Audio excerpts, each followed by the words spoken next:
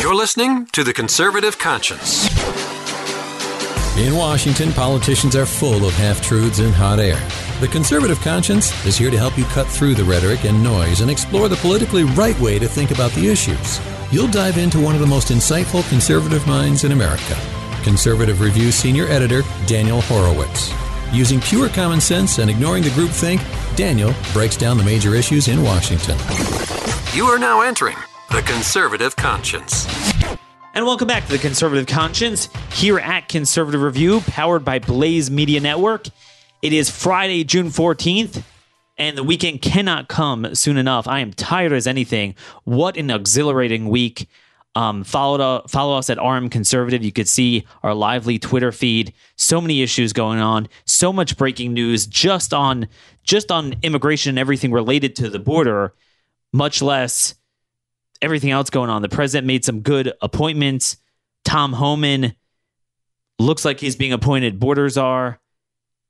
On the other hand, we got another judge, the D.C. District Court, or D.C. Court of Appeals, ruling once again that illegal aliens have the right to an abortion. So they have a right to throw their baby on us and force us to steal our citizenship or kill it. But not in the middle, which is what it should be, that we want you to have a nice live baby, but he is not an American citizen. Got stolen sovereignty. Every day the president refuses to act either on what it will take to shut down the flow or on ending the stealing of the American birthright through unqualified automatic birthright citizenship to invaders. We have more American citizens being made against our will. We're going to have a special guest on the show today. Dan McLaughlin, he's the mayor of Uvalde, Texas. We did an interview with him. He was on Tucker Carlson last night because of our work. It's very interesting. Fox won't have me on, but they're starting to have some of our guests on. They listen to the show, they see the articles, and that's fine. Look, if we could influence them then, whether I like it or not, Fox still has the conservative audience. So that's where we need to get it out. And if I can't direct people towards the right things on Fox, they'll have our guests on, and that's great. So we're going to have them on in a moment.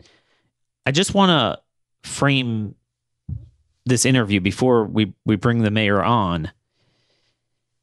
And there is a lot going on. We're going to have to spill into next week.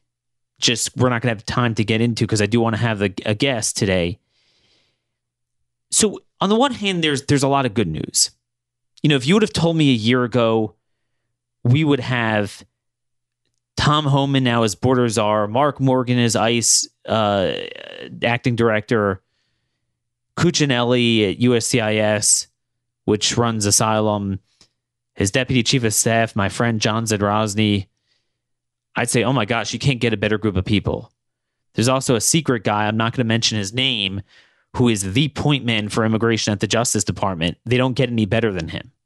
You literally don't, it doesn't get any better. But nonetheless, to date, we still haven't seen much progress. Now, there's reasons for that, because at the end of the day, the big cheese is like McAleenan, first and foremost, as DHS secretary. And there's other people that tie up the Justice Department at the White House with some of the new policies they want to write at the border are causing us problems. We're going to talk about some of that next week. Some of the new policies that are in the pipeline, some of the things we've suggested, hinted to, but they've been held up. But there's something more fundamental. If I were appointed to any position in the White House, I don't know if much would change. I hate to tell you that. It takes a movement. I know some of you might be sick of me saying this, but I can't impress this upon you enough. 1 man, 2, 5, 7 people can't do it. You need close air support. You need a movement creating a political reality for that, especially given that the other side is so entrenched.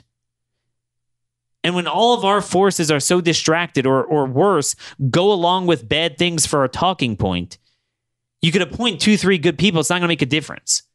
And that's why it's so important that our work gets out more and more people augment it, and we can get other people to echo it. A lot of people hate when people take their work. I know even Mark Levin always complains about it. He calls them the backbenchers. Look, I don't mind. I don't care. You could downright plagiarize my stuff. Get it out. I'm flattered by it. The more people say it, give it over without attribution, that's fine. That's a mission accomplished for me. So we're making some progress. It's good, but we need a movement. And let me explain to you what I'm talking about. Let me get to the bad news. Yesterday, Kim Kardashian's rear end made another appearance in the White House. Now, like any liberal, they don't get up there and say, I'm going to let out dangerous criminals to terrorize your neighborhoods. They say, we're going to give people a second chance, and I'm going to pay with my own money. I'm going to start programs to find jobs. Well, that sounds like the most noble cause, right? But as I told you, where this is really headed is mandating that employers are not that they must hire criminals, that they're not allowed to even inquire about criminal history. The state of New Mexico just passed that. They are not allowed to inquire. Sex offenders, violent punks. It's funny. A lot of my libertarian friends are like, hey, Daniel, I'm not a fascist. I'm for limited government. I don't like the government locking people up. Well, look, nothing says libertarian like mandating that private businesses hire criminals. Yeah, that's real libertarian there. Kind of like mandating castration operations being paid for on taxpayer dime in the military. Yeah, real libertarian there. So these are the progressive libertarians. But how the hell is it that we have the president of the United States who has spoken stronger on crime to this day, even after passing this bill, signing it into law, says they need the death penalty, has some good people in the administration, and yet you have him now saying things and giving Kim Kardashian's rear end an open door more than Obama gave them, while some of our sheriff friends fighting for angel families, fighting for sovereignty, frankly dealing with the results of the jailbreak movement, when this president said how he loves them, they don't have an in with him. And that's because, look, I'll tell you, my own network, Blaze TV tweeted out last night on Kim Kardashian's thing, they put American flags on it. When she's like, oh, we're going to get people jobs, put like American flags. And look, I just hit at it. Look, it's a big organization. We merged. I don't know who does the social media, who tweeted that. I dinged it. And you know what? They took it down. They deleted that tweet. And look, let me say this. Not everyone's going to have the same view as me here.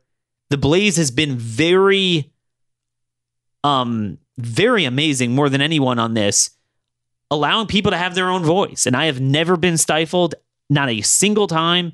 And they appreciate that. So you're going to have other people that are going to have a different style, different focus, and sometimes even different values on some issues. But the good news is they don't, censor me. So look, I know some of you sometimes will see someone, colleagues say this or that. Yeah, look, you're going to have diversity. It is what it is, but I think they should be applauded for according me that opportunity where no one else will. But my point is, again, I think whoever it was kind of a mindless tweet. I don't think they talked about it. I don't think anyone else has studied this issue as carefully as I have, and the data on it. That 43% of those in federal prison are foreign nationals. So it's not even a matter of reintegration in society and finding a job. They're supposed to be deported. Should be deported. The whole thing's a joke. But that's my broader point. When you don't have a movement that actually is moored in something, and is just looking for a talking point. Like I just saw one of the big, Trump people tweeted out like, thank you, Kim Kardashian, for doing more for blacks than any Democrat candidate in 2012. And I was like, boom, like that's it. They're just looking for this talking point. It's not a matter of what's better for public safety. We're more pro-black than you Democrats. See what Trump is saying. And really, it's so offensive because I said all the time, come down to my hometown of Baltimore and I'll show you what jailbreak does for blacks. It hurts them more than anyone else. But anyway, that's what's frustrating. It's like in the same day we make progress, we go backwards. Like everyone was like, yeah, the president, Mexico. Do you know what a joke it is? I found out that the boats that the Mexicans deployed on the river, one day of deployment, they're gone. So I put that out on Twitter last night, and Colonel Dan Steiner tweets back to me, oh, I guess that's how long the cartels allowed them to stay. I mean, it's such a joke. And look, I think deep down, when the president's trying to get conservatives off his back, he knows that it's not going to work. He knows he needs to act. And that's the point here. I'm not going to be like some of these other sycophants and say, oh my gosh, I got all my best friends are now, in charge of immigration. No, we didn't win anything. We didn't score any points. To me, getting personnel in there is like recovering possession of the ball. Now we got to make the plays. We got to empower them, pressure them, back them against the other forces in the admin, expose what's going on at the border, what's going on in the world, what's going on in the administration, some of the bad personnel and policies. But I can't be the only one doing this. If I am, it's not going to work. But thankfully, we have help. One of the most amazing things about this job that I am blessed to have, amidst all the frustration on the policy side that there aren't enough people willing to focus on the right issues, do the right thing, is the people I get to meet. That there's so many wonderful people in America, law enforcement, local elected officials that are trying to really draw attention, particularly to our sovereignty crisis. And that's really what it is, a sovereignty crisis. And they have such good stories to tell. They really want to, do the right thing. And I'm blessed to be in a position where sometimes I could help them. They could help educate me. I could help get them connected. And I think you've seen this already with a lot of the wonderful guests we've had on this show that have been so informative, that have helped shape my thinking, and I've helped get their message out likewise. And one of these individuals I really just met is the mayor of Uvalde, Texas, Dan McLaughlin. And these are nonpartisan positions in that part of the country. And this is a guy that just has a small town of 17,000 people, West Texas, which, previously did not deal much with illegal immigration, that they now get people dumped into their town where they have to pay to transport them out. They are getting a lot of the belligerents coming in as a result of this on their outskirt areas and the ranches. They get exposed to the problem of diseases, and we never hear from them. We hear every time an illegal has a claim, every time they want to give birth in America. We just certainly heard from them a couple minutes ago with a federal appeals court saying they have a constitutional right to an abortion. Remember, even a real right like the Second Amendment, illegal immigrants don't have a right to carry.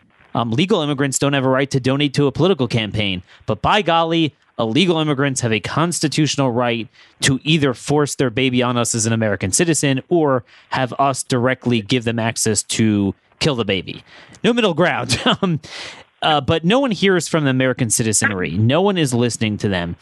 For the first time, we're going to bring on Mayor Dan. Some of you might have seen him on Tucker show last night.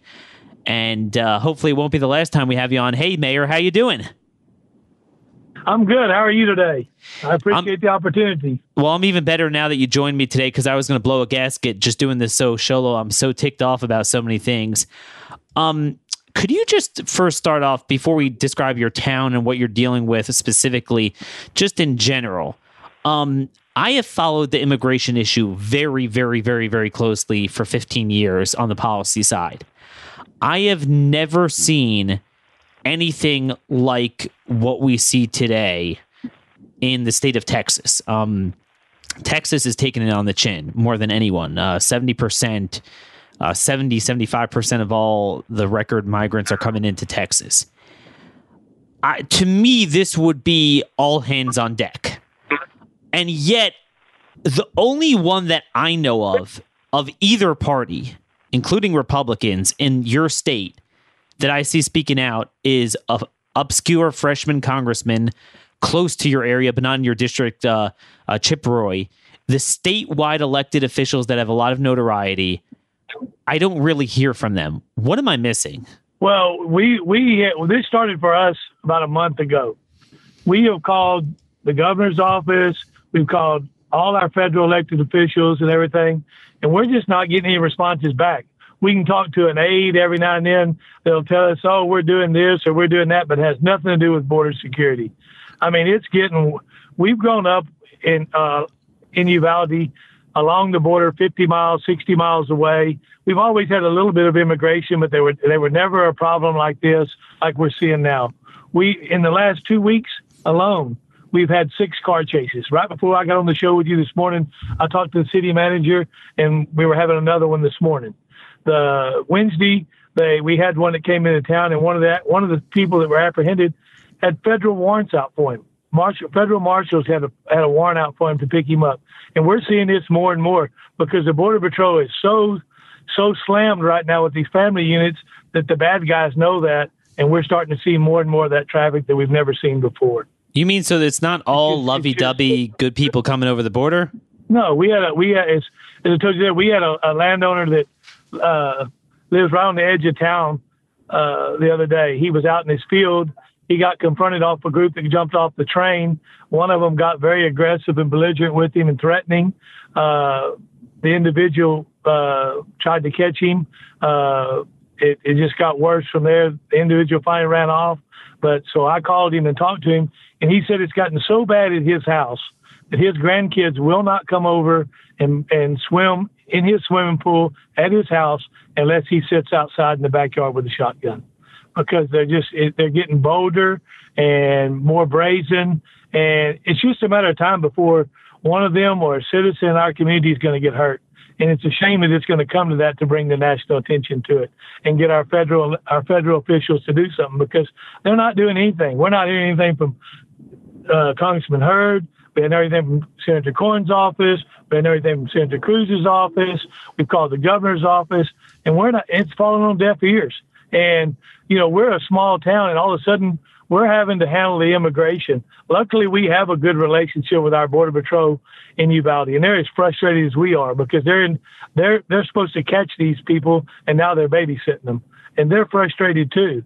But where they're having to spend all their time with family units or children, unaccompanied minors, and the bad guys know this, and we're seeing more and more of them. I don't think we've had a car chase with legal aliens in the last 20 years or 25 years in Uvalde that I can remember until this rash year lately. And it's getting more and more every day. And it's scary. And we're not even screening these people for diseases.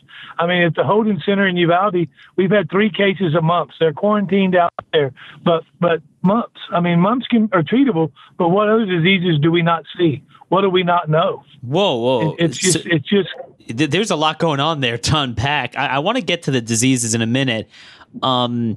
Just first on the security stuff. So it's important, for our listeners, if you don't know Texas well, look on a map. You guys are anywhere from, depending on which direction you go, 40 to 60 or so miles from the border. You're not right at the border. So, you're getting the residual border effects, the getaways, gotaways, they call them, right in your area. Could you just describe, for those who don't know, the strategic importance of Uvalde, even though it's a small town of 17,000, that you sit at the nexus of 2 major highways, right? Yes, Uvalde is the crossroads for Highway 90 and Highway 83.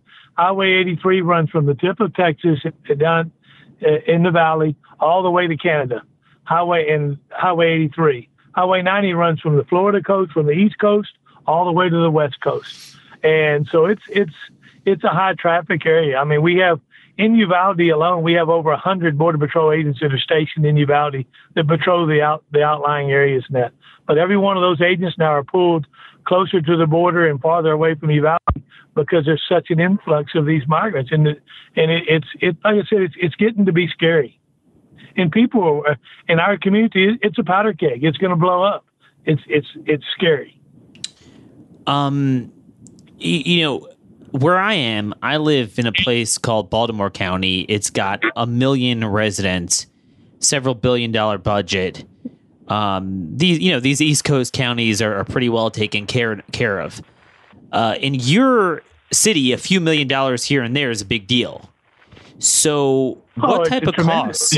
Yeah, what type of costs have you do you have to shell out for the migrants getting dumped in your community? Well, without counting the manpower of our police department, our sheriff's department, or city staff or county staff that has to deal with it, it's costing us $300 a bus, $300 for the city, $300 for our county. I mean, and that's money that we don't have budgeted. It may not sound like much, but when you run buses day in and day out and you're having to pay that, that's taken away from other areas that we could be using that money to repair streets, water lines, sewer for our community, our parks. I mean, our citizens are up in arms that we're having to pay this, that the federal government's nowhere in sight to pick up this tab. And, like I said, it's very frustrating. I mean, we've had 162 come through. The only reason we're not getting more right now today is because Uvalde is the holding center for unaccompanied minors.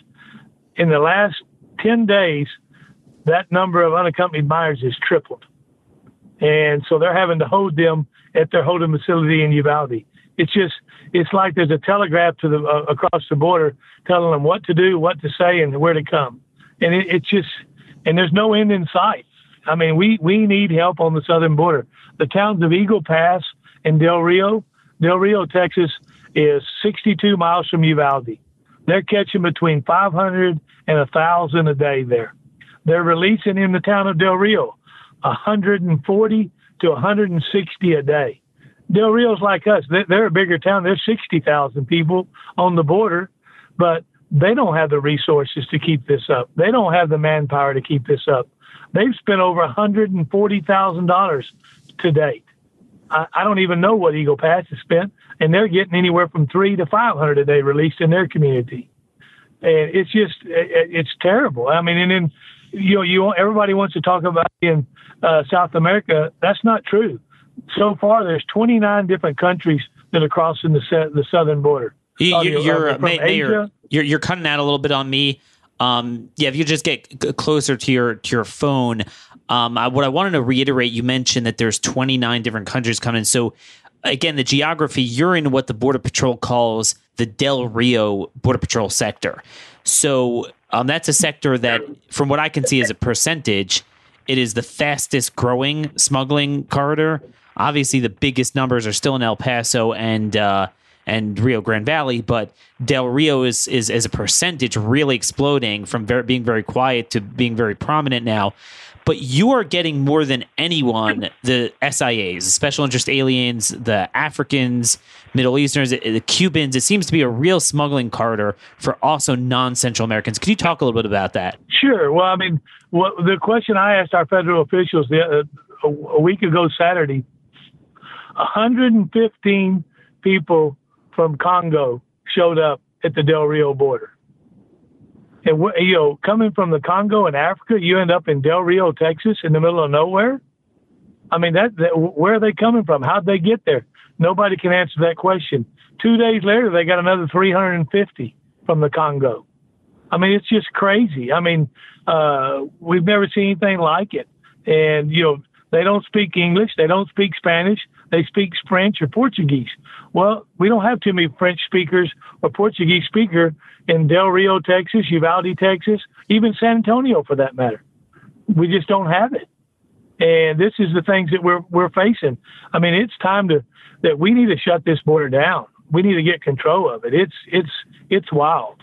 It's like the Wild West again. One of the things that I'm curious about is along the border, what's surprising is that you have this dynamic where the initial dumping is often in places where the politics are such that they just don't care. They just don't care. Culturally, they don't care. And then they wind up going to the East Coast, but it's too subtle. It's not a direct dumping. For example, I mean, you see all those unaccompanied minors in your facility there or the federal facility in your town. You know where they're all headed. I mean, they're all headed to illegal alien families, often, by the way, with criminal records, in addition to being here illegally. in my part of the country, very much in Maryland, Virginia, New Jersey, these type of states. And, there's no sense of urgency in some of these places. For example, the Rio Grande Valley, a lot of the townsfolk, I'm told, in some of these places, they just don't care. Uvalde is, you told me, 80-90% Hispanic heritage. But is it your contention that they are not like some of these towns I'm talking about? They actually do care. They do care. They don't want them there. They don't. They feel if they're going to come, they ought to have to do it legally. They shouldn't be doing it the way they're doing it. They don't like it. They don't want them in our community coming in this way. They don't think it's right. I mean, some of these families have been there years and years and years, but their grandparents or their great-grandparents, they crossed the border. They did it the right way. They did it the legal way. And they're very proud. They're very proud people, and they're very good. They contribute a lot to our community in Uvalde. But yet it frustrates them to see that these people are just coming over and being treated like royalty. They can get these immigrants that come over can get better health care, better attention than the homeless can, those that are poor, or even our veterans. They get it's unbelievable, and they're frustrated with this. They don't feel it's right. They get very frustrated, and they're and they get very mad that we're using city money and county money to have to bus them to San Antonio. But if we didn't, we'd have them roaming the streets of Uvalde, and it would be even worse. Oh, wait, could you? I want to get to the hospital's healthcare, but could you describe that for us? What does that mean that you're on the hook for it? So they bust them in, or the Border Patrol gets them in from Del Rio, and then what? I don't understand why you have to be on the hook to get rid of them. How did this start? Well, here's how it all started. When the Border Patrol came to us, they said, look, we've been told by our bosses that we've got so many people that we're fixing to start releasing these, well, I guess they're legal now because with their term, but illegal immigrants in your community. We're at capacity. We have no storage facilities for them and that. So we're going to start processing family units, and we're going to release them in your town. You can choose whether we release them at Stripes, which is a convenience store, H-E-B, our local grocery store, or the Walmart. And we said, whoa, wait a minute. We don't want to do that. There's got to be some other choice here. Well, that's what we're told to do. So the county judge and I got together, and we sat down with the Border Patrol, and we're using a SWART, which is the Southwest Transit Authority, which helps the people that don't have cars that get to doctor's appointments and different things. It's funded by the state of Texas, but it's very cheap transportation for them. Well, we have one of their big headquarters in Uvalde, so they have buses. So we cut a deal with them that it's costing us $300 a bus to take these people from Uvalde to San Antonio. We've asked about reimbursement. We've asked about money from the government. We don't have any. We're not authorized. We're not giving you any. So we're having to pick up that tab on those buses to take those people there. And, like I said, we just don't have the facilities. If we were to open a shelter and try to put them in a shelter, we run the numbers, and it would cost us between $3,500 and $4,200 a day. And so it's cheaper for us to bus them there. And we're not getting reimbursed for that. And that doesn't even count the manpower that a police department puts in, that the sheriff's department puts in, or the staff. It's just crazy. I've never seen anything like it. And how long have you been in government, local government? I signed on, I'm in my 6th year. And like I said, the job of being the mayor of Uvalde, I get $50 a month. So, I'm I'm not doing it for the money. I'm doing it because I care about my community. Oh man, the illegals! I think they get a bigger stipend when they, with catch and release than that. Man, oh boy, that's unbelievable. One of the things I always wonder. So first of all, just to capture what you're saying. If you wouldn't have actively used local funding to bus them to San Antonio, they would have just been roaming your streets, and the feds wouldn't have cared. I mean, they're just like, here's what we're doing, and that's it. That's basically what they said. I mean, our local our local Border Patrol, which we have a good relationship with, told us, look, it's out of our hands. We're being told by our bosses this is what we're going to do. We don't like it, but this is what we're being told to do, and so we have to do it. So we're here so we want to work something out with y'all. So basically, yes, they don't. Their hands are tied. We've talked to Congressman Hurd, who's just recently written a letter. I haven't seen it, but supposedly written a letter asking us to be reimbursed in that. And of course, the governor's all said, well, you get these Border Star grants, just divert that money. Well, that money is spent before we even get it because it's a year out. So we've already budgeted things that we need to do in our area with that money. So we're having to take actual taxpayer money and pay for these buses. And it's very frustrating to them. And it is to us, too. We don't like it either. Me personally, I'd like to load up a whole bus up and bring them to Washington or take them to some of these politicians that think there's no problem there. Give us an address. We'll send you a bus full. And see how you like it. No, so to put an exclamation mark on what you just said. So let's go into the diseases. One of the amazing things that I've seen, I've never seen anything like it. There's a complete blackout in the general media and the government about the threat of diseases. Now, you don't need to be a worldly person or a doctor or a healthcare expert to understand that if you bring in hundreds of thousands of people, certainly from Central America, but then from Venezuela, from Congo, I mean, the countries that have Ebola, yellow fever, malaria, but then, very prominently measles, mumps, tuberculosis, and to a lesser extent, chickenpox and scabies. I mean, it's more prevalent, but lesser, in terms of severity. And then they come under the worst conditions. Obviously, you're going to have a serious problem no matter what, but then we held them for a specific period of time. So you could say they deal with it, they rule it out, screen it. But now a good number are being released within hours of showing up. So it's inconceivable that this stuff is not a problem. Now, I put in a request about a month ago and to tell me what's going on with the mumps and this and that. And they flat out denied it. And they said the only things that they see are chickenpox and the flu, which that in itself should be bad enough. Tell me what you're hearing in the area. Well, I can tell you firsthand. I mean, we've had 3 confirmed cases of the mumps at the facility there in Uvalde, and they were quarantined. But we're running into the same thing you are. When we're asking about health issues, when we're being told from people along the border this is happening, when we ask, we're getting, oh no, there's no problem, there's not this, but. Just a couple of weeks ago, they had to shut down one of the processing centers in the Rio Grande Valley. They flew people from the Rio Grande Valley to Laughlin Airport based in Del Rio, Texas, because they couldn't process them down there.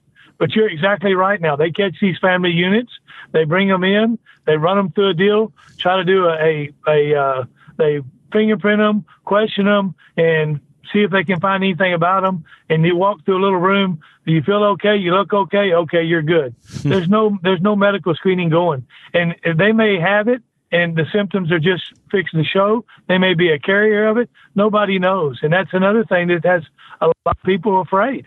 And indeed, I'm sorry, I didn't mean to cut you off there. No, I thought I was just going to say, like I said, and the biggest scare we had the other day with the Africans coming in, and we still haven't been able to get confirmation from anybody. It's almost like they want to say it's a bad word, but we were told that some of these people that came over from the Congo, which does have one of the worst outbreaks right now of Ebola in the world, that they had 3 people supposedly that had the symptoms for Ebola in quarantine in Nuevo Laredo and the Laredo sector. But you can't get anybody to verify that other than to tell you, oh, no, you're crazy, there's no problem. Well, we're going to wake up one day and there's going to be a problem, because that's typically what I've seen about government. They'll let it go and then ask for forgiveness later. Wow. That is, it's funny because I'm finding that every last thing we're about a year ahead of the curve, and they deny, and then it's there. So now they're at the stage of denying Ebola. But the problem is they denied mumps, And now it's everywhere. I mean, I have it from the head of ICE that it's so rampant in the facilities, they're losing a lot of bed space, which is already very scarce, and they're overrunning the bed space because they have to cut off, quarantine a whole bunch of wings of the facilities. They lose a bunch of space because of the mumps. I mean, it's everywhere. That we have 50 sources on that. Obviously, you sent this to me. We're trading emails back and forth before the show. Chris Cabrera, the vice president of the Border Patrol Union, I mean, he put out here, and let me just read this for our listeners. I think one night they had 19 agents call in sick with some type of symptom or some type of illness, says Cabrera. He says agents come into contact with lice, scabies, pneumonia, tuberculosis, measles, mumps, the chickenpox, and endless strains of the flu and aggressive chest colds. And that's another thing, meaning even the colds, the flus, and then certainly the mumps and measles, and then I've heard for years about TB.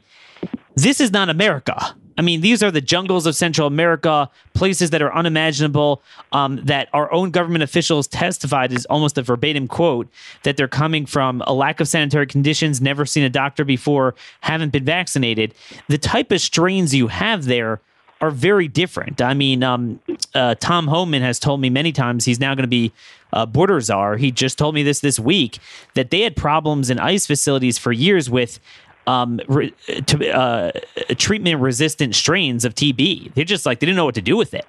We're just not used to seeing this stuff. Even our medical experts, which, anyone in Border Patrol will tell you, God bless these people, the nurses or wherever they bring in, and they are beefing up their staff, but they're not, trained in hardcore infectious diseases. That's just not what they are. It is shocking to me how this is a no-fly zone from our government. Well, it's downright scary. Like I said, nobody wants to tell you anything. It's like, they work, they're secret agents. It's a secret. We can't tell anybody. But what's going to happen, we're going to wake up, and one of these strains are going to be in a community. May not be Uvalde, maybe Eagle Pass, maybe Del Rio, maybe Laredo, or maybe when it gets to San Antonio, when it manifests. And we're going to have a problem. You're going to have a health problem because, like I said, nobody's taking it seriously, or they're just sweeping it under the rug, and it's going to come back to bite us all. It's going to come back to bite us all. Man, that's what really scares me. And if we're going to at least suffer from it, I think, it's important to get it out now, that we can actually know what's going on, know where it's coming from, because you're right. They deny it up and down until it happens. And one of the stories I find amazing, and this is a county, let's just say the politics are a little different than yours, and you don't have to comment on it, but Hidalgo County, where McAllen is, that is, I mean, everyone agrees that is the most trafficked of all 32 Porter counties. That's ground zero. And that is also the site of the biggest mumps outbreak in communities outside of ICE detention facilities. They have 51 confirmed cases as of May 28th. And they will tell you they have no idea where it's coming from. They don't have any hypothesis. They're confounded by the fact that usually when we get cases, they're in children, but these are spreading to adults. But one thing they are positive of, it's not from the migrants, and they will tell you that. It is unbelievable. So that's the thing. When you get it later, they could always deny. Another thing that's interesting, and I could send you this information for the county officials, sheriffs, local community leaders you're working with to try to get governmental action. Beginning in August 2014, right after the influx of the first Central American miners, right? That was the UAC crisis. It started in June of 2014.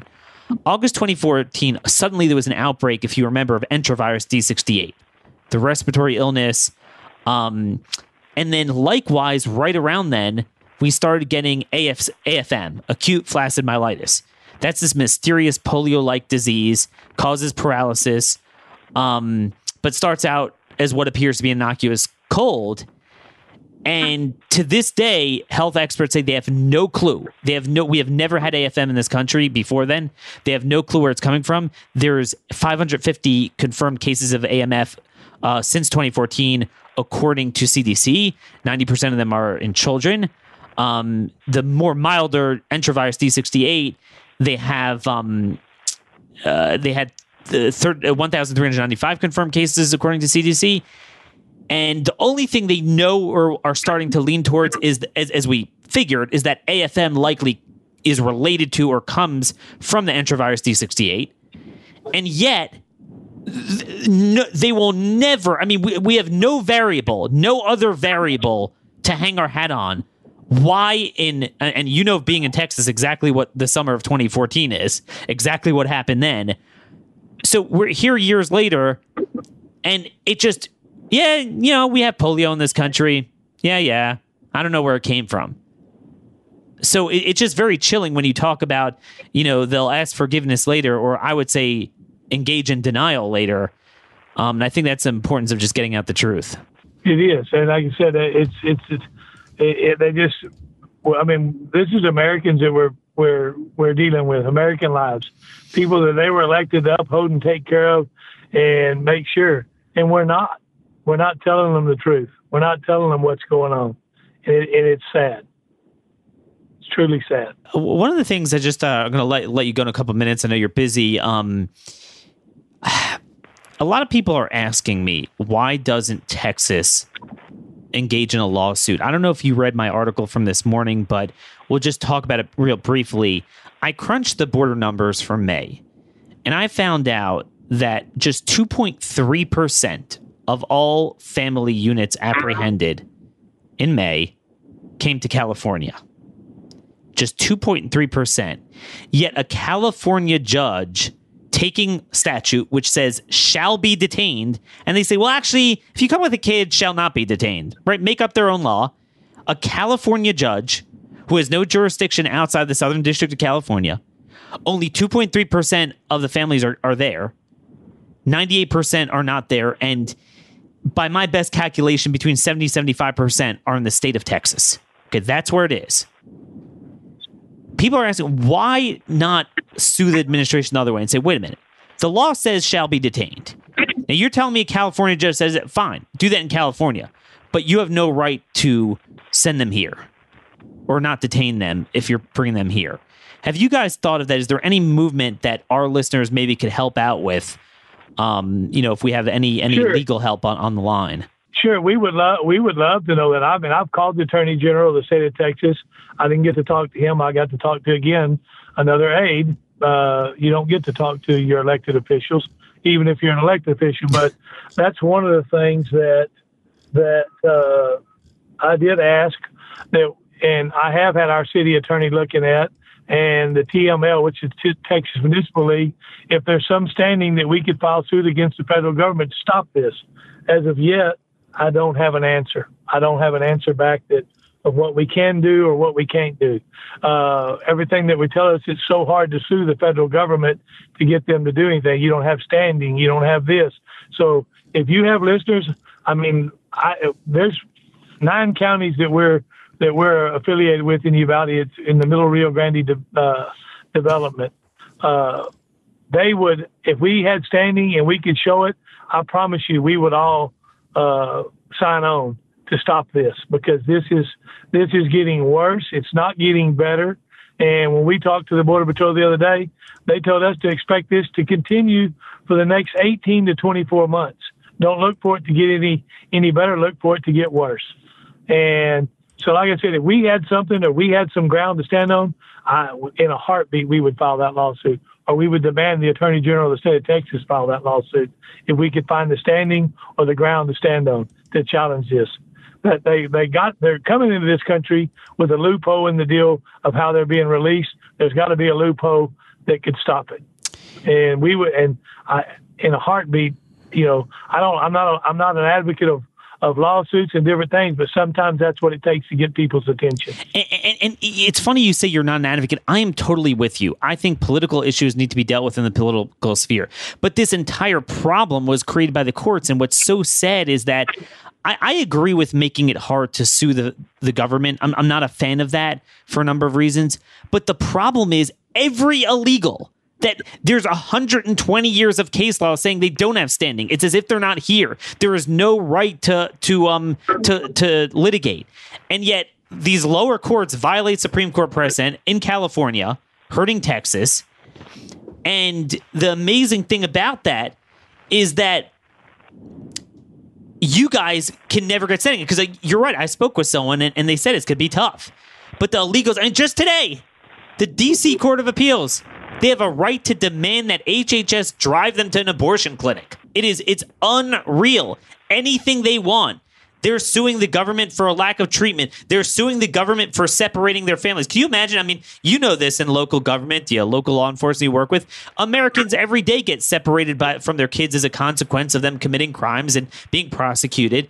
And yet illegals are able to, first of all, make up their own law, like somehow they're better than everyone and they could commit crimes and, well, I got a kid, well, what are you going to do? But yet sue the government. I mean, we are strangers in our own country. Well, as I said and before, our federal elected officials have become elitist. They no longer work for us. We work for them, for what benefits, what they think benefits them. Like I said, this immigration deal should be screaming to the top of everybody's lungs. And come down. I invite anybody, come down. I'll take you to Del Rio, Texas to see Mayor Lozano, or over to Eagle Pass to see Mayor Cantu. We'll take you, or to the Border Patrol agents, Randy Davis or Chief Ortiz or Chief Escajeda, or different ones, and let you walk in their shoes for a day or see what they do. But let's show you what's real. Not when you're going to put on the news and the fanfare that you're coming to Texas to see this, and you only see the areas they want you to see. Come down, let us show you what really goes on behind the closed doors, and see what these guys are having to deal with, and the problems that are there, and the problems that are going to be in America. Again, we're setting these immigrants that we're bringing into the United States up to fail. They are given a legal document that says they can be in the United States, but that legal document forbids them to get a job and take care of themselves. So who's going to take care of them? We have to, the taxpayers of the United States. They cannot even apply for a waiver to get permission to work till they've been here 18 months. They may not even have their hearing for 18 months to 3 years. And then when they ask for that waiver, they're looking at another 18 months before they get an answer whether they can do it or not. So that's the fallacy that people aren't seeing here. We're bringing all these people in here with no way to take care of themselves, no way to support themselves, and we're going to be stuck doing that, the American people. And that's not fair. There's homeless people. And when you look at the stories every day of the homeless communities growing, more and more homeless people, more and more veterans that are losing health care and that, why aren't we taking the same money that we're spending on these illegal immigrants and giving it to the homeless and the veterans and taking care of our own first? I couldn't believe it. People have rights. I'm sorry? No, go ahead. I'm done. No, I'm done. No, you said about having rights. I'll get on it. Well, I mean, I understand that all people should have rights, but I don't look at this. These people that are American citizens, we have rights, and they're being infringed upon by these illegal immigrants, and that's not right. No, exactly. And they have human rights. They don't have citizens. They don't have a right to be here. They don't have a right to come here. This government, we're going to celebrate on July 4th, the Declaration of Independence, governance by the consent of the governed. It derives its powers from the consent of the governed. It is a government of and by and for its citizenry, not for foreign nationals. You know, if people want to open up a private missionary for Central Americans, God bless it. But it is the federal government resources are not yours to give away for them. The Border Patrol is not for them. It is to protect us from the cartels, the bad guys coming in. It is not to service them. It just isn't. That is not what it's there for. And you're right. I mean, I talked about on the show yesterday about how ICE had 7 tweets about the granular details of facilities for transgender illegals. And I had the same thought as you. I was thinking, you know, on the East Coast, you don't see it as much. It seems to be more of a West Coast problem, but there's a tremendous amount of homeless in the West, it seems. And I mean, really, we don't have enough of our own issues. This is just, it's not even a Republican or Democrat issue. It's just everyone outside of the political elites could appreciate that we, you know, our government is for our citizenry.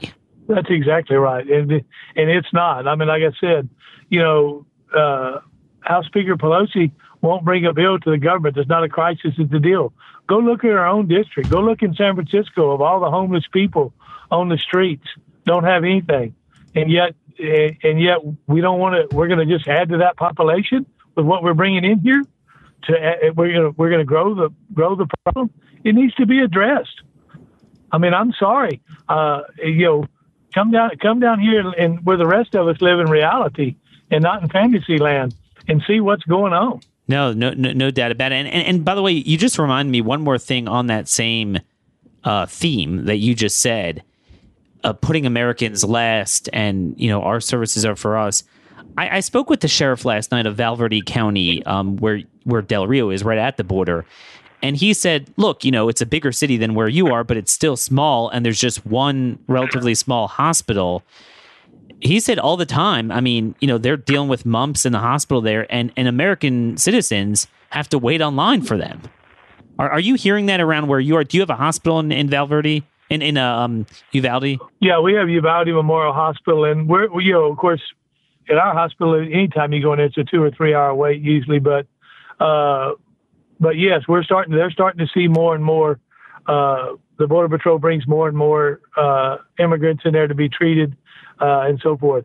You can't get the Border Patrol to release you any information, and you can't get the hospital to tell you anything. But we are seeing more and more. Wait a minute. So you're the mayor, and you cannot get information from the hospital as to what sort of diseases they're coming in and what circumstances. That's on lockdown? No, that would be a violation of the HIPAA Act if we were to tell you anything. I will tell you, when I put in requests about a whole bunch of stuff, I have never in my life seen such concern for privacy as when it comes to illegal aliens. I put in a media request to USCIS yesterday. Those are the asylum adjudicators. And we spoke about, Sheriff Mark Daniels from Cochise County, Arizona, where he said that after a gun battle with the cartels just a half a block away from Douglas, Arizona, 4 cartel members from the losing side of Sinaloa came over and requested asylum. And I'm just, I figured, if you have another moment, I just want to get your comment. And I'm going to read to our listeners with you on air, just to get a sense of this, so you could see what's actually going on. So I sent the following email. I said, I'm working on a story for tomorrow about the cartel violence along the Arizona border at Naco and Douglas, which has spawned a beefed up Arizona DPS presence. Sheriff Mark Daniels of Cochise County confirmed with me local Arizona reports that 4 cartel members expressed credible fear at the Douglas port of entry following an intra-Sinaloa bloodbath on Tuesday in Agua Prieta, just a few blocks away from the port. Can you confirm with me the status of these individuals? Did they receive credible fear interviews by USCIS asylum adjudicators, and were they approved? Also, do you have any general background you can provide for how you treat intra or inter-cartel violence? In other words, much like with the Sunni and Shias, they might legitimately fear the other persecutor, but they themselves are terrorists or criminals engaged in a civil war. Would USCIS approve such credible fear claims of known cartel members? Thank you for your time. Okay, that was an email I sent. He sends back to me on background. Asylum applications are confidential under immigration law, and we may not discuss information contained in or pertaining to asylum applications, including or whether or not an individual has filed an application. End quote. Now, mind you, I don't even know who these people are. It was never put out in the first place, so it was vague. I just wanted to know, like, hey, do we give asylum to persecutors? Right, that was my question. No, privacy. I mean, I just figured you'd appreciate that. Yeah, I mean we're trying to be so politically correct in everything we do now and that political correctness is going to get somebody hurt or a catastrophe is going to happen out of it. We need to call it what it is. Throw the skunk on the table and let's discuss what the issues are and put it right out there in the open where everybody can see. If most people knew what was coming, most people knew what was happening at the border, you might see a big change in America. But our elected officials tend to want to just keep it quiet. Like you said, Chip Roy earlier, he's my new hero because he speaks every day on it, and he speaks loud and clear, and he doesn't sugarcoat it. He calls it like it is, and we need more people to do that, to speak out, because the elected officials we have right now, that they're not doing it. it ain't cutting it. Well, there you have it, folks. A small town mayor, really the crust of America. Maybe we have a budding revolution where you have, small town elected officials get together and give voice to the people. And again, I think it's, we're not into race and identity here because we view Americans as Americans. But, given that the other side really is into that, again, it's important to point out he's a small town mayor of a 90% Hispanic town or Hispanic heritage, Americans of Hispanic heritage. And they want what we want. They want America. They want a sovereign, safe, and secure America. Thanks for what you do, Mayor, and keep us posted. All right. I sure will. And thank you. I appreciate the opportunity to visit with you. All righty. God bless. Have a great weekend. God bless you. Guys, I actually find that very heartening and refreshing at the same time. Some of the best people I've met in this business are small town sheriffs or small county sheriffs, small town mayors, just real. It's not even a matter of conservative. I think everyone could appreciate them. And when I speak to them, they're not even that partisan. It's just, straight up common sense. There's no agenda there. They're just, look, I just care about our people. Most of the bigger elected officials, they care about what the media tells them to care about. So all common sense goes out the window. So I don't know, maybe there's something there. We'll start thinking about that. Is there a way to bind together and have a group? I talked about local sheriffs, local officials, and get some sort of a voice.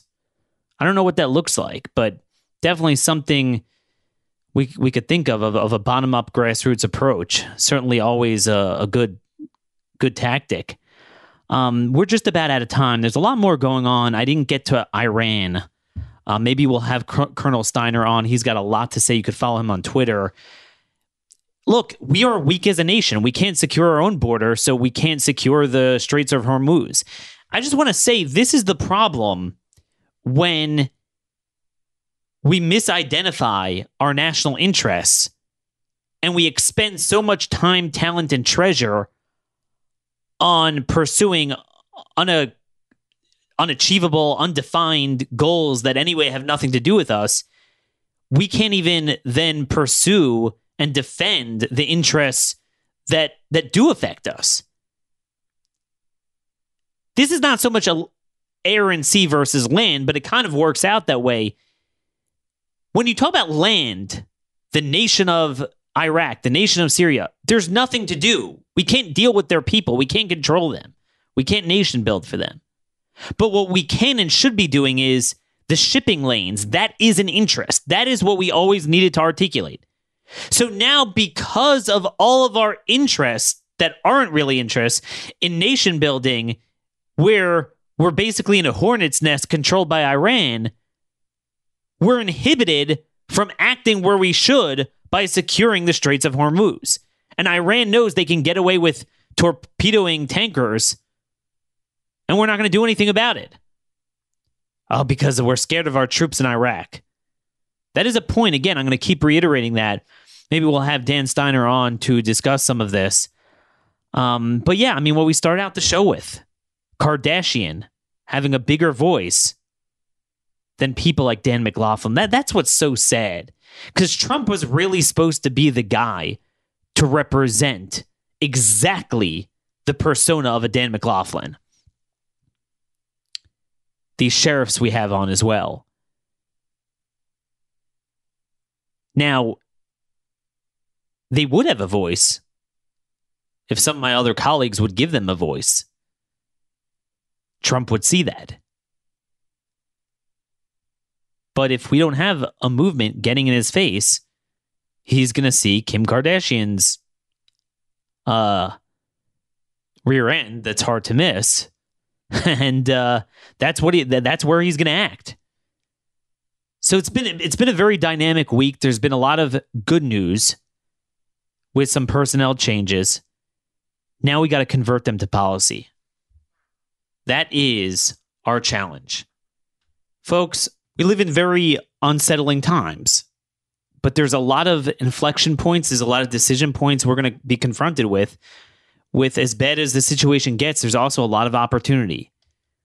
We have a president that we can get the foot in the door. We have people that are willing to listen, willing to appoint good people.